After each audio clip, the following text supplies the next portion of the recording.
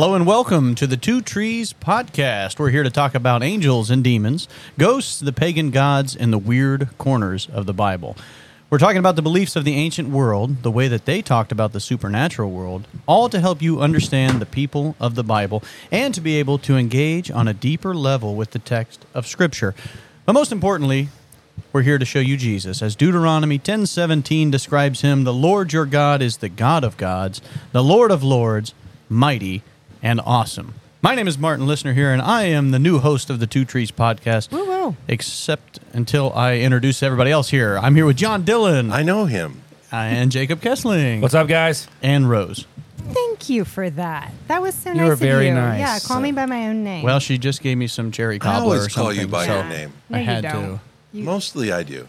We were just trying out to see who could do it better out of the two of us. John wins by default. Obviously, it's his podcast, so I'm going to give it to him. But you guys can vote in the comments down below who you think is the better one of us there. But if you are enjoying the podcast here, make sure to share it on social media. That's where we are going to get a bigger audience. And leave us a review on Apple Podcasts specifically.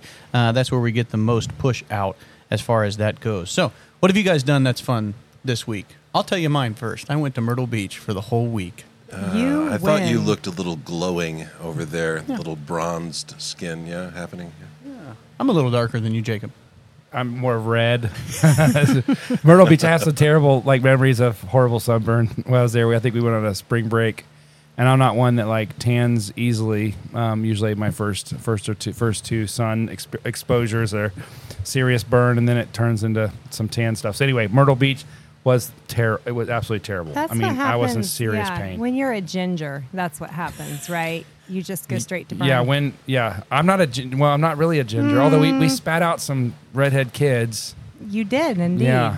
Yeah. Perhaps I carry some of those genetics. Mm-hmm. Maybe it is that way. My hair is not red, but I only burn. That is the extent of what my skin does. I stay out of the sun now.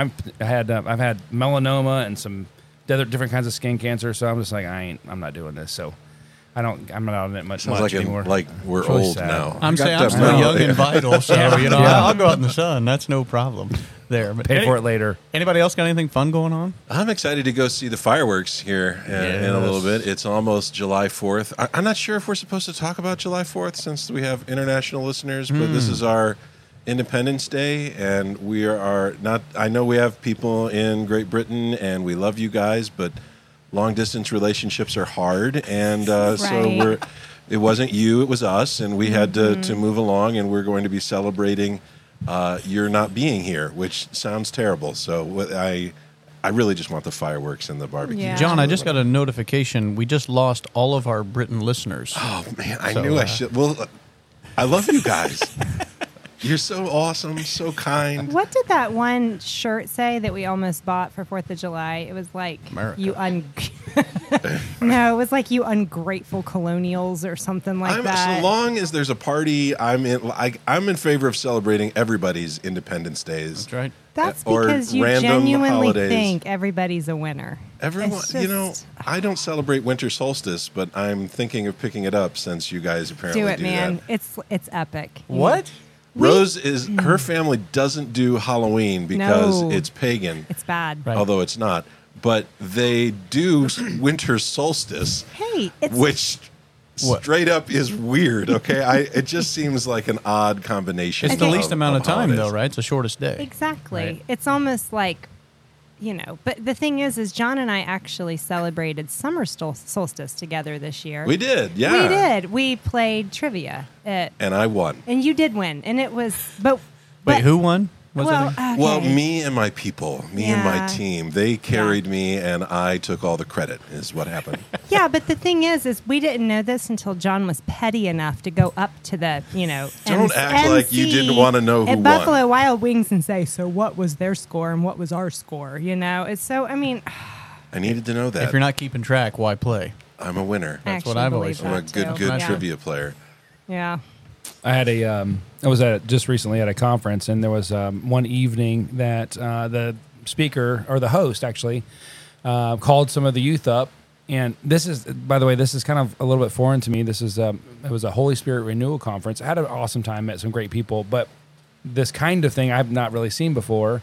although I was familiar with what they were doing. But basically, they asked the youth, is there anyone out there? So they're in front of a crowd of maybe 300 people.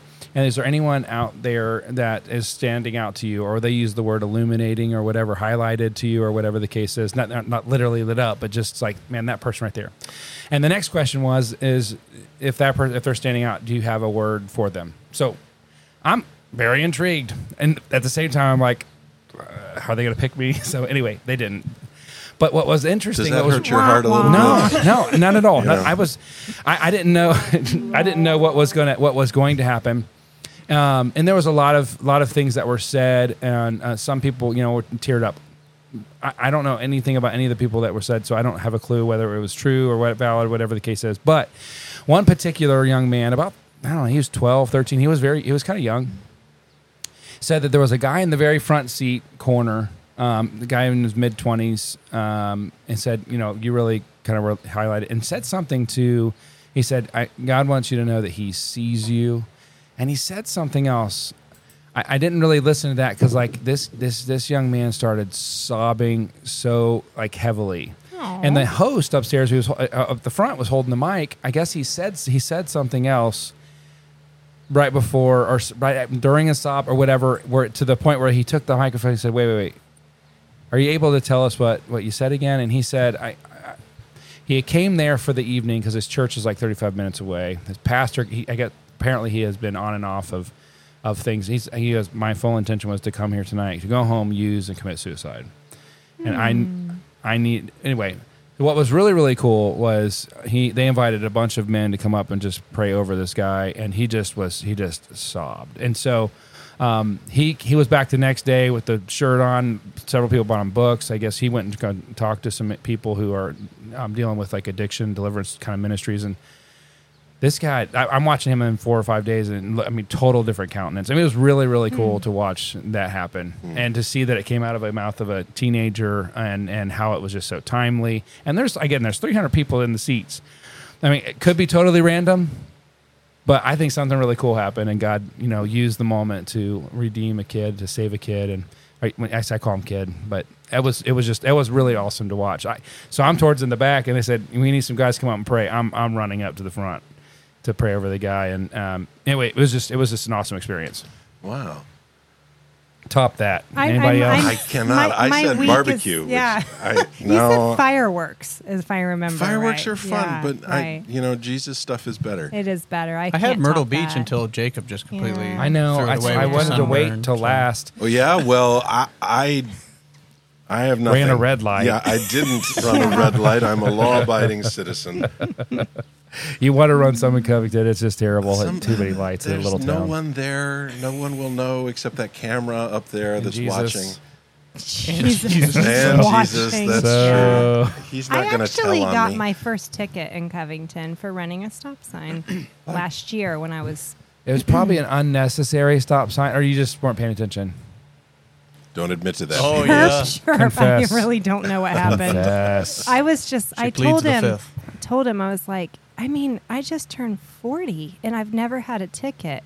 Blinking my eyes at him, and he's like, wow, happy birthday, and handed me the ticket. And I'm like, dang it. Yes. Oh, yeah. Seatbelt violation. Tinted windows. He got you for everything. I have a minivan. Oh, There's zero expired cool. registration. Yeah, no. No, I'm law abiding, man. I'm a rule follower. Just Until you hit 40. And yeah, right. And I was Then just it's like, whatever. downhill. You're like, you know what? It's time to start living. Stupid stop sign. Well, today we're going to be talking, shocker, about trees. We have some interviews that are coming up. Some really cool people are going to be in the studio, or at least on audio for you to listen to. And so I wanted to get into something that wouldn't be a series necessarily. And so I wanted to talk about one of the motifs in Scripture that we've chatted about quite a lot in our earlier episodes. But we've picked up a lot of listeners since we did the trees episodes, and there's a lot of tree stuff in the Bible. And so what I thought we would do is we would compare and contrast a couple of the different ways that the Bible uses trees to teach us about God, to show us about ourselves, and in particular to take a look at two people. One of them is Joseph, and the other is Nebuchadnezzar. And believe it or not, both of these men have a passage of Scripture that compares them to trees. And so this can be confusing for people who are, especially if you struggle with overly literalizing what you're reading. The Bible is filled with poetry, and a lot of the ways that it talks about things are poetic. The Bible loves to talk about people like they're trees. People are planted, they bear fruit, they're cut off, they're grafted in. The book of Galatians describes a Christian who's really growing and living a kingdom-focused life, that God is really working in them, and it talks about the fruit of the Spirit. And so there it describes a Christian like a garden, and that they grow things like love and joy and peace, patience, kindness, goodness. And that idea is central to the entire gospel narrative, that it isn't just that we're going to go to heaven one day, that God has created us on purpose and for a purpose, and that while we are here on the earth, we are extensions, or should be extensions, of the kingdom of heaven. We should be like a tree that is bearing good fruit. Jesus uses this analogy all the time. And it can be frustrating for people because they want Jesus to just come right out and say what he means, and he almost never does that. He's very, I hate to say cagey, but he doesn't answer people's questions. He asks them other ones, or he describes things in parables. John 15:5, Jesus says, I am the vine and you are the branches. Whoever abides in me and I in him, he it is that will bear much fruit. And so there it takes again that tree image of a vine. Now, for most people that I know, we don't think of a vine as a tree. We think of it as, I don't know, plant.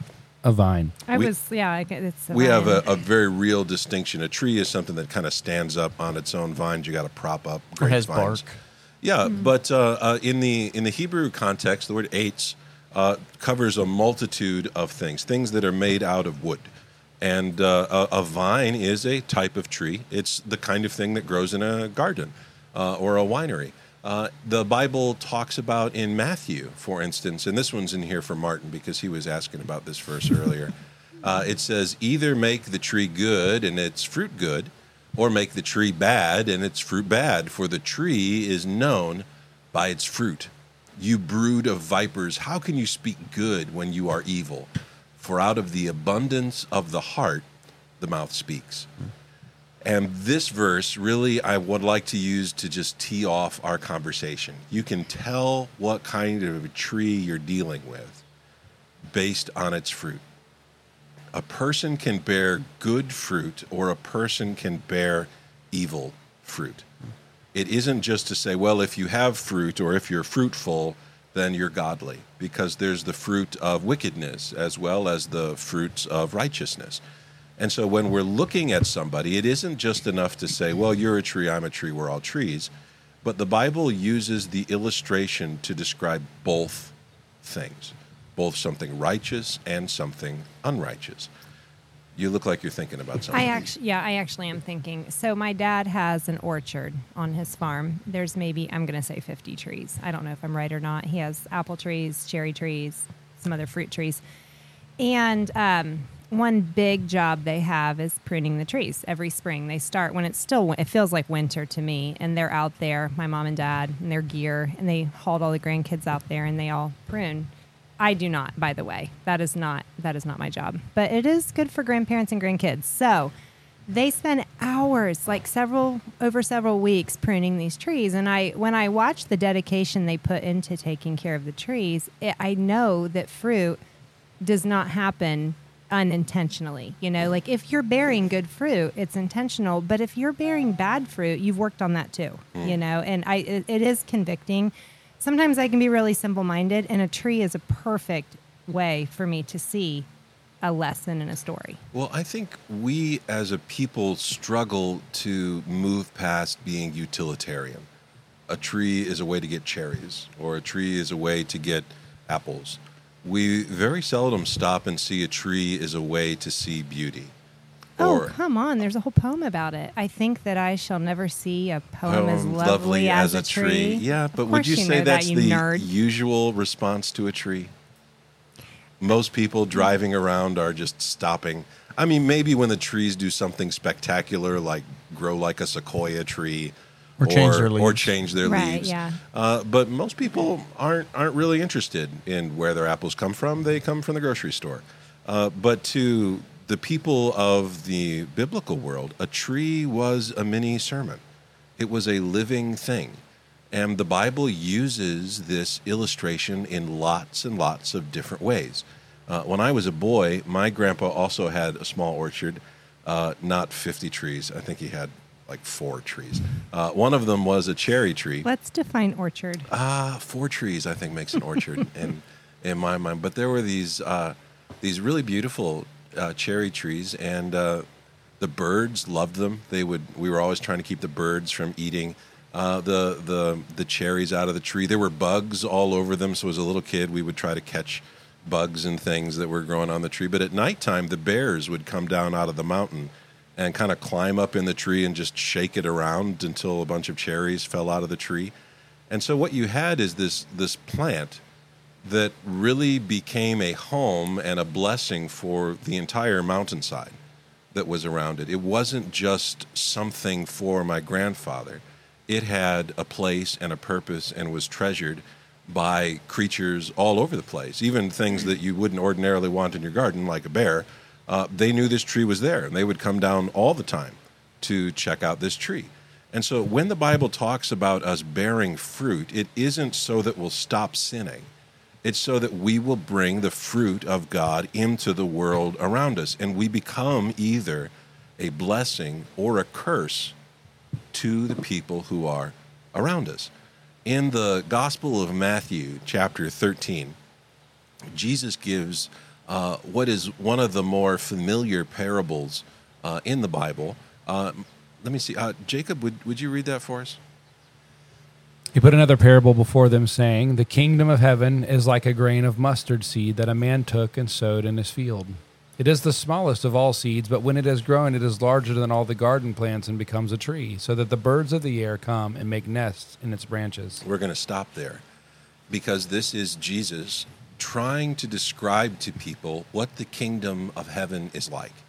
And it's like something incredibly small buried in the earth that becomes a tree and provides, you would assume he would say it provides mustard.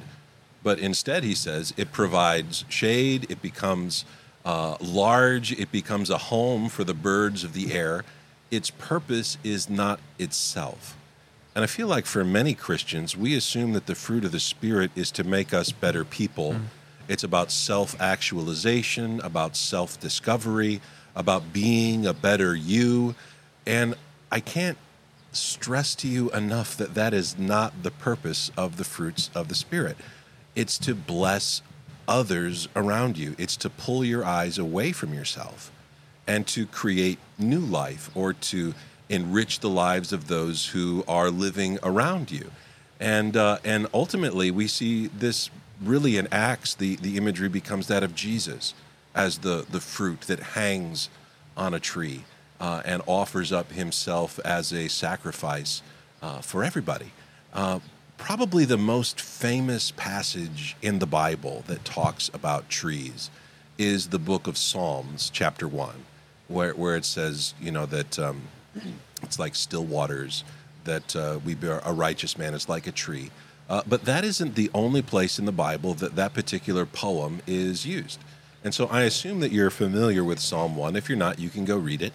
But a hidden treasure that you may not be as familiar with is in Jeremiah. Jeremiah is called the weeping prophet, and so many people just assume, let's avoid that one. That sounds like negative emotions.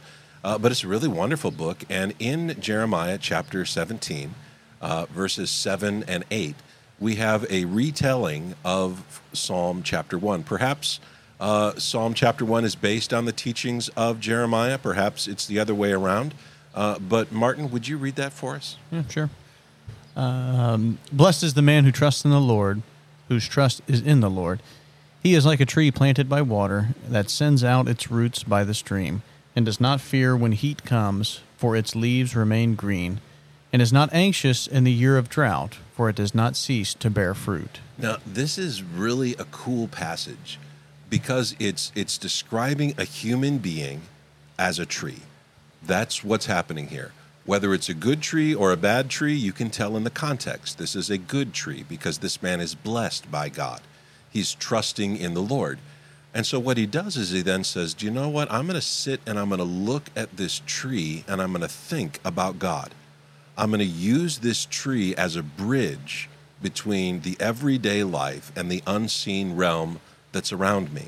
It becomes a visual sermon about what God intended humans to be. And so then a tree isn't just a piece of wood or potential paper or a canoe or whatever plan you have for a particular tree. It is a living thing on its own. It is a beautiful part of the creation of God. Wait. I want to go back. A canoe? Like, Yeah. of all the things you have looked at a tree and thought, I know what I'm going to do with that, a canoe. John's a I fisherman. think it would be really cool John's to a make a fisherman. canoe. I've seen people make like these. Like a dugout canoe? Well, or that would be cool too. I don't know. I was thinking more birch bark, but hey. So, John, I got a question. You mentioned this, and I think that's a great point. Like you said, bearing the fruit of the Spirit isn't for yourself. It's for those around you. I think that's a wonderful point. If we all are to bear the fruits of the Spirit, love, joy, peace, patience, who is indulging in that fruit? The people who are around you, your wife, your children, the people that you work with. Do you feel like people maybe, and this is maybe a personal statement for me too, get stuck enjoying the fruit of others Oh, yeah, I think that's for sure a thing. and not producing it themselves? Uh-huh. That's a danger, but that would be a description of a glutton. For instance, the bears that would come down into my grandfather's tree, the tree didn't care who ate its cherries. It just produced them. It was its nature to do so. Now, obviously humans aren't really trees. We're humans, but we are tree-like. And so it becomes an analogy. And so don't try to overthink it. Just try to take in the beauty of it, the imagery here. And so if someone is always around someone who is peaceful, one part of their life at least will be peaceful.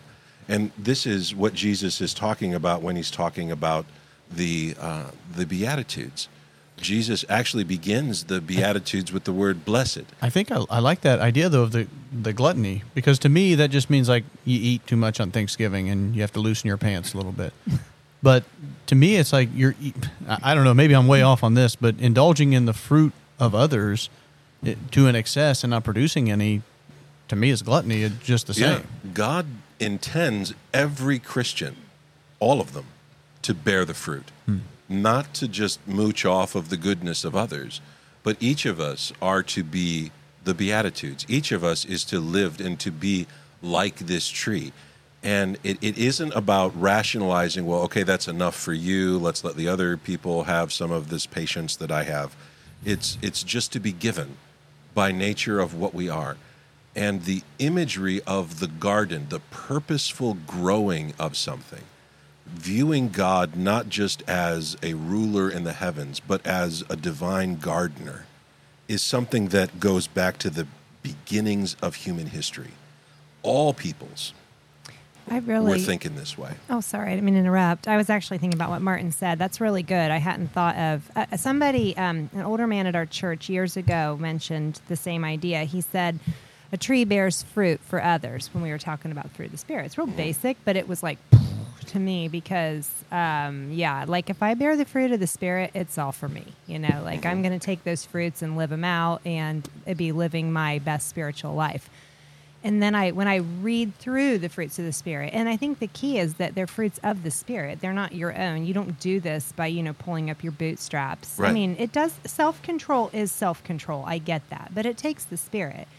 And if you are bearing fruit for others and they just keep taking from you, well, you just have to keep giving. But I think that's where testimony is so important. You can give to people, but also testify to the Spirit's power of why it's there in your life and how it can be there too. There's this poem that I like, and I don't have to read the whole thing, but the last two lines says, "For out of his infinite riches in Jesus, he giveth and giveth and giveth again." And so if you're bearing fruit for others, you're not going to run out because it's not you that's producing it, it's the Spirit in you. That's right. Yeah, and I have to remind myself of that. The all word the time. that I would use maybe to describe that is the word abundance or Eden. That's what the word means, that there is enough. We live in this world and we start rationing stuff. Is there enough of this? Is there enough of that? How much is there? Are there enough coffee filters for this particular camping trip? John. And so all kinds of different things may come to mind. And so Christians will focus in on this concept of stewardship to the extent, and what they mean by stewardship is frugality. Or stinginess. Mm-hmm. And that's not what the Bible is talking about at all. It's about blessing others. How can I become a great blessing? For instance, in the Beatitudes, it says, "Blessed are those who hunger and thirst for righteousness, for they shall be satisfied." That's not just personal righteousness. For those who desire to be righteous, to be around righteousness, you are part of that in other people's lives. Blessed are the merciful, because they shall receive mercy. In verse 9, "Blessed are the peacemakers, for they shall be called the sons of God." We get this constant idea from Jesus and from the Old Testament as well, that there is enough, that God's goodness is great enough to cover the needs of ourselves and our friends and our lives. But we don't really think that. Well, he showed us that by giving manna enough for one day, and don't take more than you need. I'll provide tomorrow. And he says that in his prayer, "Give us this day our daily bread." Our daily bread. Yeah, you don't need tomorrow's bread today. You need today's bread. He says each day has enough trouble of its own.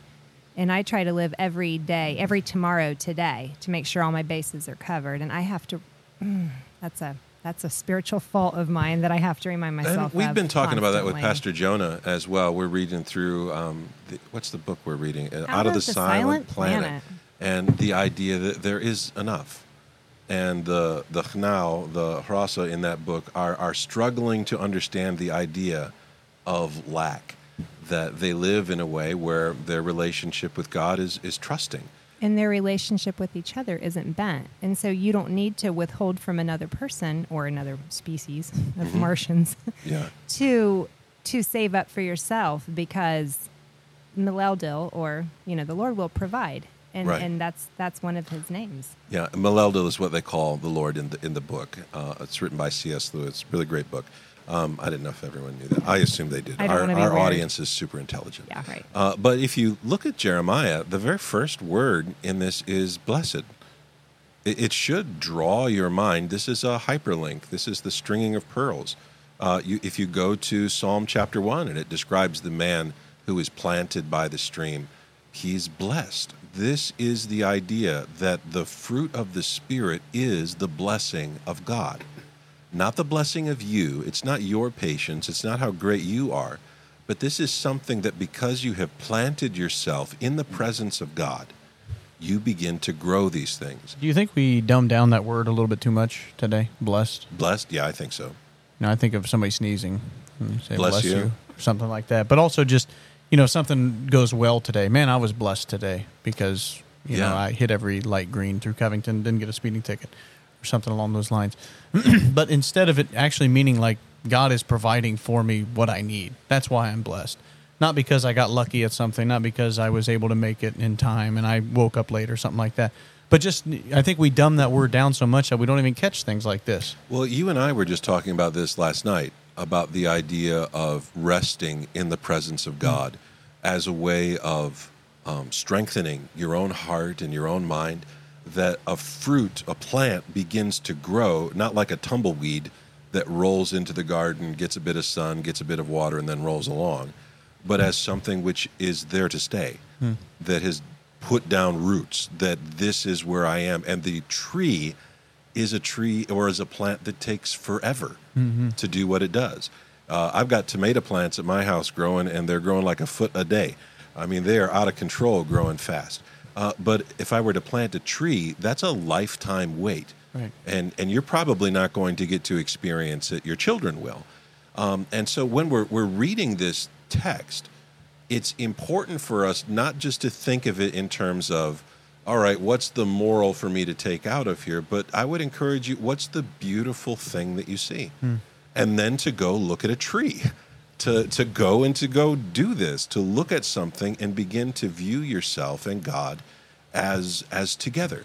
And so I want for you guys who were with me on the Israel trip, Rose was there and Jacob was there, to imagine two different places that we saw. One of them is the Negev, all the way down in the Dead Sea. Can you picture it in your mind? It was hot. It was sandy. Jacob is shaking his Jacob head. has his brain has melted. Can't imagine it. And there was another place that we went called Dan. And Dan is far in the north, and Dan is filled with rushing waters and springs. And we went on a nature hike. And if you were to ask yourself, where between these two places would I find an abundance of trees? Dan should come to mind. We took that long walk through the woods twice. Well, I mean, we did. Didn't you guys kind of go off menu and hike somewhere else? And I had other trees to see. Yeah. It's possible, but I still saw them. Mm-hmm. But that's the image that he's talking about here. He says he is a tree that is planted by water. It doesn't fear when the heat comes, when the rain is gone. We went to Israel, and our tour guide could not stop showing us cisterns. That just really did not bother me like it Every bothered place you. we went, there was like, this is a place of biblical importance. I can't wait to show you the cistern. And I kept saying, how about we stop and we focus on the biblical part, and then we end up at the cistern? That would be my preference, but Yaksuk did not think that way. Listen, he had a vision. We don't have useful, beautiful cisterns in Ohio that we like to stand in and sing. If it's an Israel thing, Do you ever think, like, if the ancient Israelites knew that tourists were coming from around the world to sing in their sewers, it was not. I think that would really weird, or their water tank. Water I tank. think it's weird. Anyway, maybe you've been to Israel and you enjoyed the singing in the cisterns and things, and that was your jam. But I just want to point out that this isn't about your natural skills. This is about God's nature. And so you can grow fruit, both righteous and evil. And so the Bible gives us gives us way more than two, but we're going to look at two of them today. Of Genesis chapter 49, which talks about Joseph as a tree. And we're going to look at the book of Daniel, which talks about Nebuchadnezzar as a tree. And so, Rose, would you look at Genesis 49, 22 through 26? Joseph is a fruitful bough by a spring. His branches run over the wall. The archers bitterly attacked him, shot at him, and harassed him severely. Yet his bow remained unmoved. His arms were made agile by the hands of the mighty one of Jacob. From there is the shepherd, the stone of Israel. By the God of your father who will help you, by the Almighty who will bless you with blessings of heaven above, blessings of the deep that crouches beneath, blessings of the breast and of the womb. The blessings of your father are mighty beyond the blessings of my parents, up to the bounties of the everlasting hills. May they be on the head of Joseph and on the brow of him who is set apart from his brothers. So I hope, Rose, you see why I included the Beatitudes in our chat earlier. She was confused as to why I would go off topic and hit the Beatitudes. But it's because this idea of trees and blessings are blended together in the text. You will find that trees are either a blessing or a curse, that it's one or the other. You don't find neutral trees in the scripture. They're either on one side or they're on the other. And so let's take a look at verse 22. And I'm interested to hear your takeaways from reading this. What do you notice in verse 22, guys? Jacob, you should have some beautifully, wonderfully deep thoughts for us, which you've been hoarding to yourself. What seems important to you in that verse? I'm actually just been my thought process pretty much the whole time. As Martin made a comment earlier, was especially reading the Beatitudes, all of this stuff kind kind of is opposing to how the typical Christian walk is this is a personal relationship, and I'm going to hide away, and I'm going to become better, and I'm just going to work on me. And the whole time, all the pictures of Scripture are like the trees aren't there just for the tree. It is to provide shade. It's to provide food. It's for people, for animals. And in the process of doing that, you have seeds that are planted in different places all over the place. There's so much to all this, and it's affirming for me that this isn't about me. It's just not. It's never been about me. And I think that we get so focused on working on me, and we don't realize that when I start to put me beside and actually love on people, that I'm working on me. That God designed us to one another, not to isolate. God designed me. So anyway, this whole idea is for that. So Joseph, I look at the branches run over the wall. I look at something that's fruitful, but at the same time, I'm looking at this is someone who's providing shade, not even within his city, but people outside his city. He's a blessing. He's being a blessing, or is a blessing to those around him, but those even outside his perimeter. That's kind of that's my thought process. Because I'm thinking through this idea of how being a tree is not just about a tree. This is about what it provides for other people around. So me. You'll have people who they'll freak out and they'll be like, mustard seeds, are they really the smallest seed in the garden? Do they really grow up into trees? You're missing the whole point of what's being done here. It's not a science book. Yeah. It's trying to teach you a spiritual truth behind this. And so, Martin, I'm curious about your thoughts about that. When it talks about why do Christians seem to use the fruit of the Spirit or the Beatitudes and instantly think self-improvement, being a better me, I'm going to take some time for myself. That we don't really view this as a way of being salt and light for other people nearly as much as we see these as ways of receiving a personal blessing ourselves. Mm-hmm. That was kind of my question leading in earlier, because that's ultimately my thought process too, and I've been guilty of this in the past as far as trying to make sure everything is rationed out perfectly. And I know Rose mentioned about living tomorrow today, because we're just trying to make sure that we can provide for it. And I think there's been such a huge push, especially here in the States, about pulling yourself up by your bootstraps and making sure that you're the one that's doing this. So when we read the Bible, we're looking at it as an instruction manual of what we need to do to then be able to produce the fruit that is there. But when you read it, it indicates that we can't do anything to produce the fruit. A note that I wrote down is you mentioned that we can produce fruit that is both righteous or evil, but I would almost argue that we can't produce the righteous fruit. That's the viewpoint that we kind of take. Right. Is like, well, yeah, we can produce this fruit. We just have to figure out the right formula. We have to figure out which beatitude to do right at the right time, and then we can do it. Martin, I'm going to kind of, can any of the beatitudes exist without someone else? Can you be merciful without a person to show mercy to? If you're going to try to go one another without other people, right? You can't. So can blessed or blessing happen outside of that relationship? Community. Yeah, I mean, it is required. Right. It isn't just enough that there's a tree. There has to at least be two trees. There must be a garden that we're intended to be part of. And so I for sure see that. And it's present here in verse 22. There's Eden imagery here. It says, Joseph is a bough of a tree. He is a fruitful bough. And if you remember the story of Joseph, he goes through horrible stuff. But the great calling on his life is to rescue, really, the world around him from hunger. Without Joseph, Israel and Egypt both would have starved in the great hunger that took place there. And so it isn't just that he's a fruitful bough. He's a fruitful bough by a spring. These images come together, as they often do in Scripture. The idea that the tree without water is dead. Oh, and also in Egypt, I mean, okay, maybe not, because I've never been there, but I don't feel like that's well watered by springs the way that Canaan or future Israel, Palestine would have been. So this must be more of a, is this when his dad is speaking blessings over Egypt? They probably had a lot of cisterns in Egypt, maybe.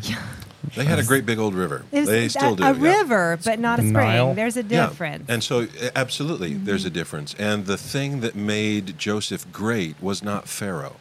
Right. It was not the gods of Egypt. It was a spring in the mountains, which is how the Bible sometimes talks about the Lord. It says that his branches run over the wall. And that's a cool image because that makes you think of a garden, a walled garden. That is often how temple gardens were built or the courts of kings. The idea was you couldn't contain this tree. It was a gigantic blessing, and it just reached out in unexpected directions.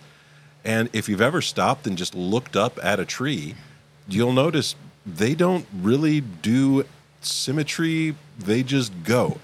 There's not. It's not thinking to itself, "Oh, I think it would be beautiful if I reached in a this way direction." They twist and they turn.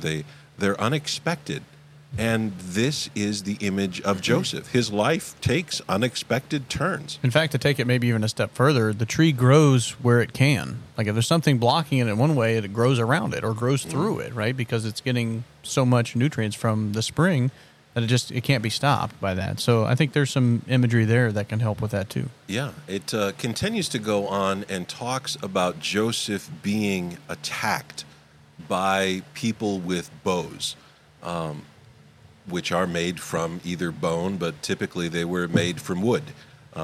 These are small arrows, eights, that are being cast at him. And it should pull your mind to the book of Ephesians, where it talks about the arrows of Satan that are shot at us. Take up the shield of faith, which you may be able to quench all the fiery darts of the wicked one. That imagery isn't something that Paul just pulled out of nowhere.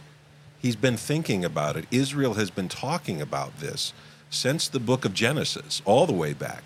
This idea that there are human foes, that's true, but there is a foe behind those. There is an evil that is pushing an agenda into our world, just like there is a force that is presenting and pushing righteousness.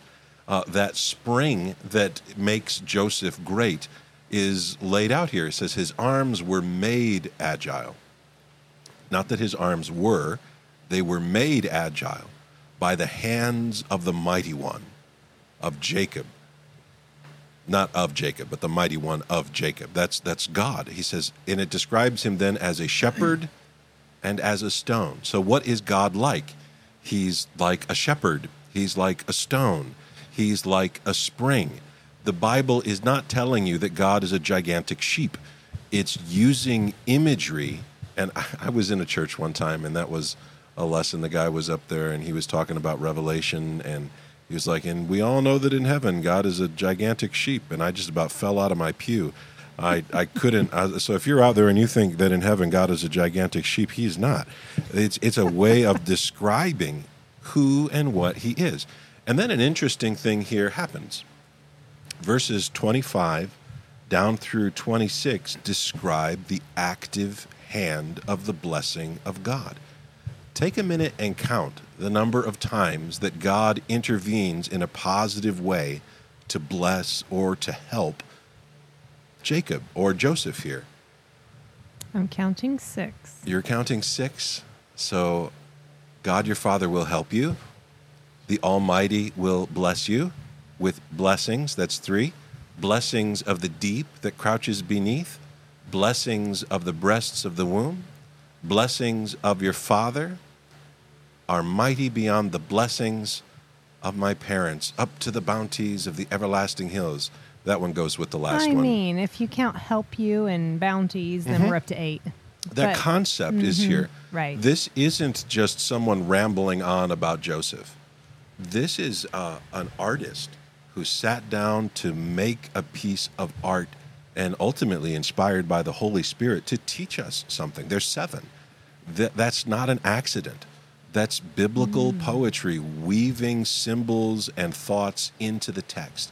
And so what we find is that Joseph is a blessing because he rested in the presence of God. There's another character in the Bible that is described as a tree. Again, there's a bunch of characters in the Bible, okay, who are described as trees. You can spend all day doing this. I love trees. That's why the podcast is named The 2 Trees, after the Garden of Eden story. So let's take a look at Daniel chapter 4, verses 9 through 17. So if you read this and you're into poetry, there's a large chiasm here, ring composition it's called. And so this is poetry as well. This is elaborately structured and put together. But Jacob, would you mind reading this for me?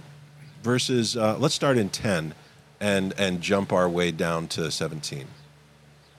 It says, the visions of my head as I lay in bed were these: I saw, and behold, a tree in the midst of the earth, and its height was great. The tree grew and became strong, and the top reached to heaven, and it was visible to the end of the whole earth. Okay, we're going to stop there. You said go all the way to 17. I know, we're going to. We're going to. Is this your first episode? Come on. I like to interrupt. Since I'm when are sorry. you such a rule follower, I'm just trying to Jacob? accomplish that which I set out to do. You are a good reader. So what we've got here is the tree of trees.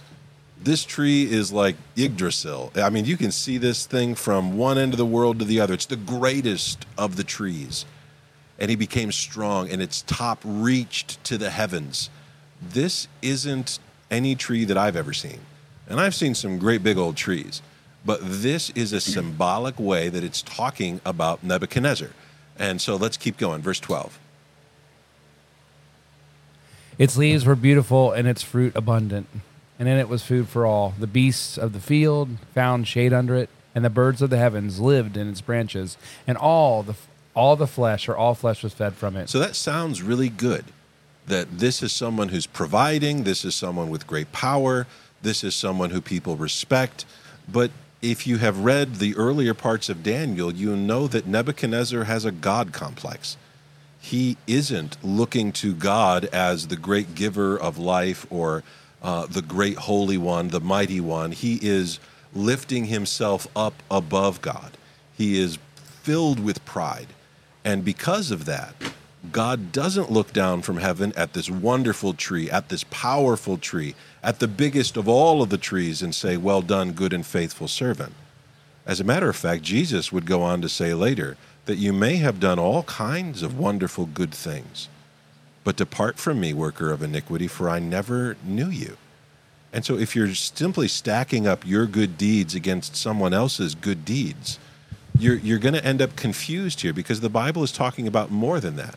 And so Nebuchadnezzar is going to launch into a second part of his vision. And this part is going to bring us into contact with some of the personalities that exist in the supernatural world. I saw in the visions of my head as I lay in bed, and behold, a watcher, a holy one, came down from heaven.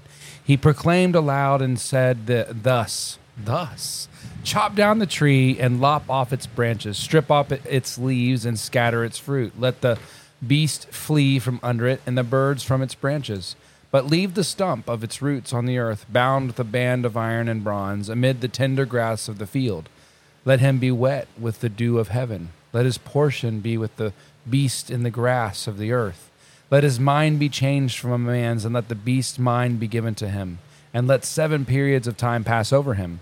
The sentence is by the decree of the watchers, the decision by the word of the holy ones, to the end that the living may know that the Most High rules the kingdom of men. Now, there's some strange things that happen here. Did you notice that it starts talking about the tree as a man? It says, let his mind be changed from a man's, and let a beast's mind be given to him. So this thing is a tree, a beast, and a man. This has serious Eden connections going on here. This is the greatest of all the trees, and yet there are those who are above him. There are creatures that are greater than we are, and there is one God above all that exists. And a proclamation comes down from above, and it says to chop down the tree and lop off its branches, strip off its leaves, and scatter its fruit. That seems overkill, don't you think? If the purpose is just to kill the tree, wouldn't chop down the tree do it? Well, no, it doesn't sound like they want to kill it, because later it says leave the stump and basically make it stay alive as long as possible, almost. That's the way I'm reading it. Yeah, something different is happening here. There is a judgment on this tree. The tree must be humbled. And it's not enough to say, but it was a really good tree. Think of all the birds that you just messed up. Think of all of the shade that isn't there anymore. There was good in that tree, but the Lord does not view this tree as a blessing. But that mentality is understanding that the tree produced that stuff instead of God producing Instead that of stuff. seeing it as God producing those things. Exactly. And so it's interesting to me because there's chop down the tree, lop off its branches, strip off its leaves, and scatter its fruit. That's the number 4. Let the beasts flee from under its branches is the result of that. But there's this completeness to the judgment that's here. Leave the stump of its roots in the earth. I don't know if you guys knew this, but stumps can stay alive for a very long time, especially if they're connected to other tree root systems. Trees will share resources with each other. And I didn't know that until I was reading about it, and I thought that's very compassionate of them to do that. A stump can stay alive for an incredibly long time so long as the other trees are feeding it. But this tree can do nothing in and of itself. Its pride brings it down. This should remind you of Satan, of the fall of Satan. It should remind you of the line that pride goes before a fall. It should remind you of the wise man who built his house on the rock, but the fool who built a house on the sand. There's 1,000 different directions that you can take this idea and run with it because it is a central concept to the imagery in the Bible. Leave the stump and bind it with iron and bronze amid the grass of the field. Let him be wet. Where does he get the water that it drinks? From heaven. From heaven, from the dew of heaven. And let his portion be with the beasts in the grass of the earth. Let his mind be changed. And did you catch the end of that? It says, let 7 periods of time pass over him. So again, this is a tree story that's connected to the number 7, except this 7 is a 7 of judgment, whereas the last set of 7 was a symbol of blessing. And so the same imagery can be used for both things. It isn't a one-to-one correspondence. You can't say 7 is always good or trees are always good. You have to look at the context of the passage. Go ahead, Rose. I just was remembering another passage. It's in Isaiah. I don't want to send you on a rabbit trail, but it says, out of the stump of David's family will grow a shoot. Yes, a new branch bearing fruit from the old root. Spirit of the Lord will rest on him, of wisdom, understanding, counsel, might, knowledge, and the fear of the Lord. Yeah. As you were What talking, happened to the kings of Judah? Well, it wasn't always good. As a matter of fact, it ends in spectacular badness. Yes, it does. But out of the line of Judah comes the Messiah and the Savior. So I'm not sure where that fits in with the story of Nebuchadnezzar exactly, Well, but I couldn't let it go while you were talking. That's good because it's almost a one-to-one parallel. The tree of the house of David is chopped down. Similar reason. God didn't bring judgment on David's house because they were just wonderful. It's because they were doing the same thing that Nebuchadnezzar was doing. And just like Nebuchadnezzar is given grace in his own personal life, the house of David, which has a global calling, is truly the great tree, brings about a new branch, the rod of Jesse, the fruit that is going to be Christ. And so we find an intimate connection to not just what happens on the earth, but into the supernatural politics of the earth. Why is David's line broken? Why is Nebuchadnezzar's kingdom cast down? There's a passage in another place that talks about the Amorite being high as the trees. There's another one that talks about the Assyrian as a great tree. There's a tremendous number of these in Scripture. And sometimes they talk about individuals. Sometimes they talk about dynasties, like you were just talking about.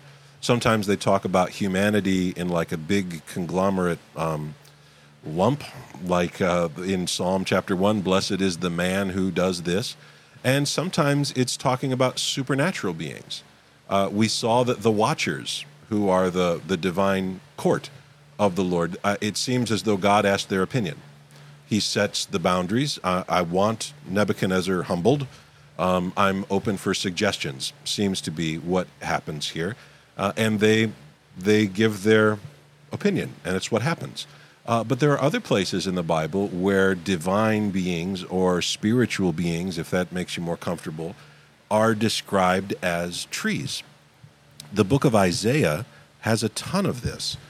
Take a look at Isaiah chapter 1, verses 29 through 31. I'd have Jacob read this, but I don't want to. Jacob just walked out of the room, and so we're going to throw him under the bus. Isaiah 1:29. Yes, sir. For they shall be ashamed of the oaks that you desired, and you shall blush for the gardens that you have chosen.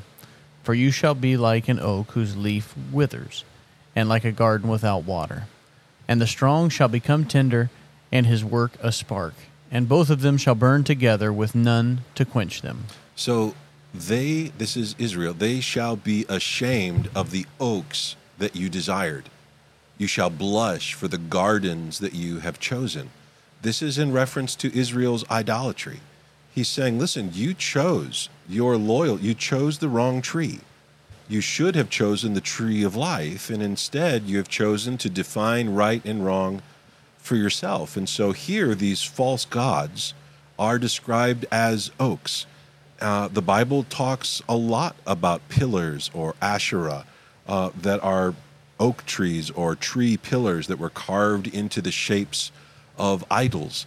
And it says their gardens will burn, that they will not win. If you don't believe me, read the end of Revelation. It is pretty clear about this, that these are divine or supernatural beings who are in discussion here. Let's look at another one in Zechariah 11:2 through 3. Rose, would you get that one? I sure will. Give me 1 second. Sure. Wail, O cypress, for the cedar has fallen, for the glorious trees are ruined. Wail, oaks of Bashan, for the thick forest has been felled. The sound of the wail of the shepherds, for their glory is ruined. The sound of the roar of the lions, for the thicket of the Jordan is ruined. Now, the Jordan River flows out of a place called Bashan, up in the mountain called Hermon. And it's linked by lots of springs and little tributaries, but its origins is in this place. And Bashan is a place that is connected to the underworld in Canaanite mythology and in Jewish thinking as well. It's the place where the Watchers came down to Mount Hermon, and they made an oath. It's discussed in the book of Enoch and referenced in the book of Genesis 6. But it's part of Jewish folklore. They knew this place. It has real underworld connections. If you read the book of Joshua, it talks about a giant, the last of the Rephaim, whose name is Og, who is living in Bashan. And so this place has a direct connection to supernatural evil. And so when the Bible wants to talk about God's victory over the sinful world, or God's victory over the spirits of evil, the principalities, the powers, the rulers of the darkness of this world, it does so by describing them as a forest or as an orchard. Wail, O cypress. That's a tree. This reminds me a little bit in the last book of Narnia, the last battle, where they're cutting down the sacred, or maybe not sacred forest, but the living trees. Yeah. And they're cutting them down, and the one shows up, and she's wailing for her lost brothers. And I wonder if this is maybe one of the references that Lewis would have taken It very well could be, except this would be the opposite. That's why I was trying to get the context. Yeah, this would be creatures of darkness wailing in their defeat. Mm-hmm. The cedar, which are the great trees of the mountains, the great living things that tower into the heavens on the slopes of the mountains, the glorious trees, they are ruined. The oaks of Bashan, the thick forest has been felled, and the shepherds are wailing. This is a sign of judgment.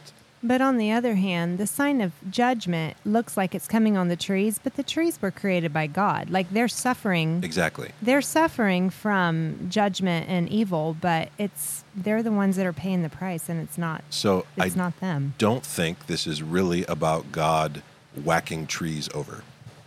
Probably not. I don't think this is God looking up at a mountain and saying, I just hate those trees up there.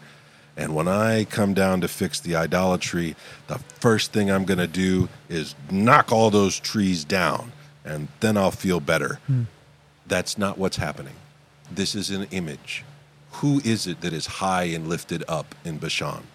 Who are the great ones, the mighty trees? It's the principalities, it's the powers, the rulers of the darkness of this world. And God is going to judge them. It talks about the roar of lions, which is how the Old Testament sometimes talks about demonic figures. It describes them in animal-like terms. But ultimately, we find that trees can be used 1,000 different ways. Some good, some bad. Some righteous, some evil. Some for humans, some for kingdoms, some for demons, some for men, some for us. But ultimately, the greatest image that is based upon the tree is that of Christ. That of hope springing forth into life. And in the book of Isaiah 11, 1 through 3, which I think is what you were referencing earlier, is this beautiful description of Jesus. It says, there shall come forth a shoot from the stump of Jesse, and a branch from his roots shall bear fruit. What kind of fruit? The fruit of the Spirit. It says, the Spirit of the Lord shall rest upon him. The Spirit of wisdom and understanding, the Spirit of counsel and might, the Spirit of knowledge and the fear of the Lord, and his delight shall be in the fear of the Lord. Spirit of the Lord, Spirit of wisdom, Spirit of counsel, Spirit of knowledge, 4 times. Again, we get this poetic instance. The number 4 often is used to describe completeness to the north, to the south, to the east, and the west. Whatever direction you go, it's connected here. Jesus is the God of gods.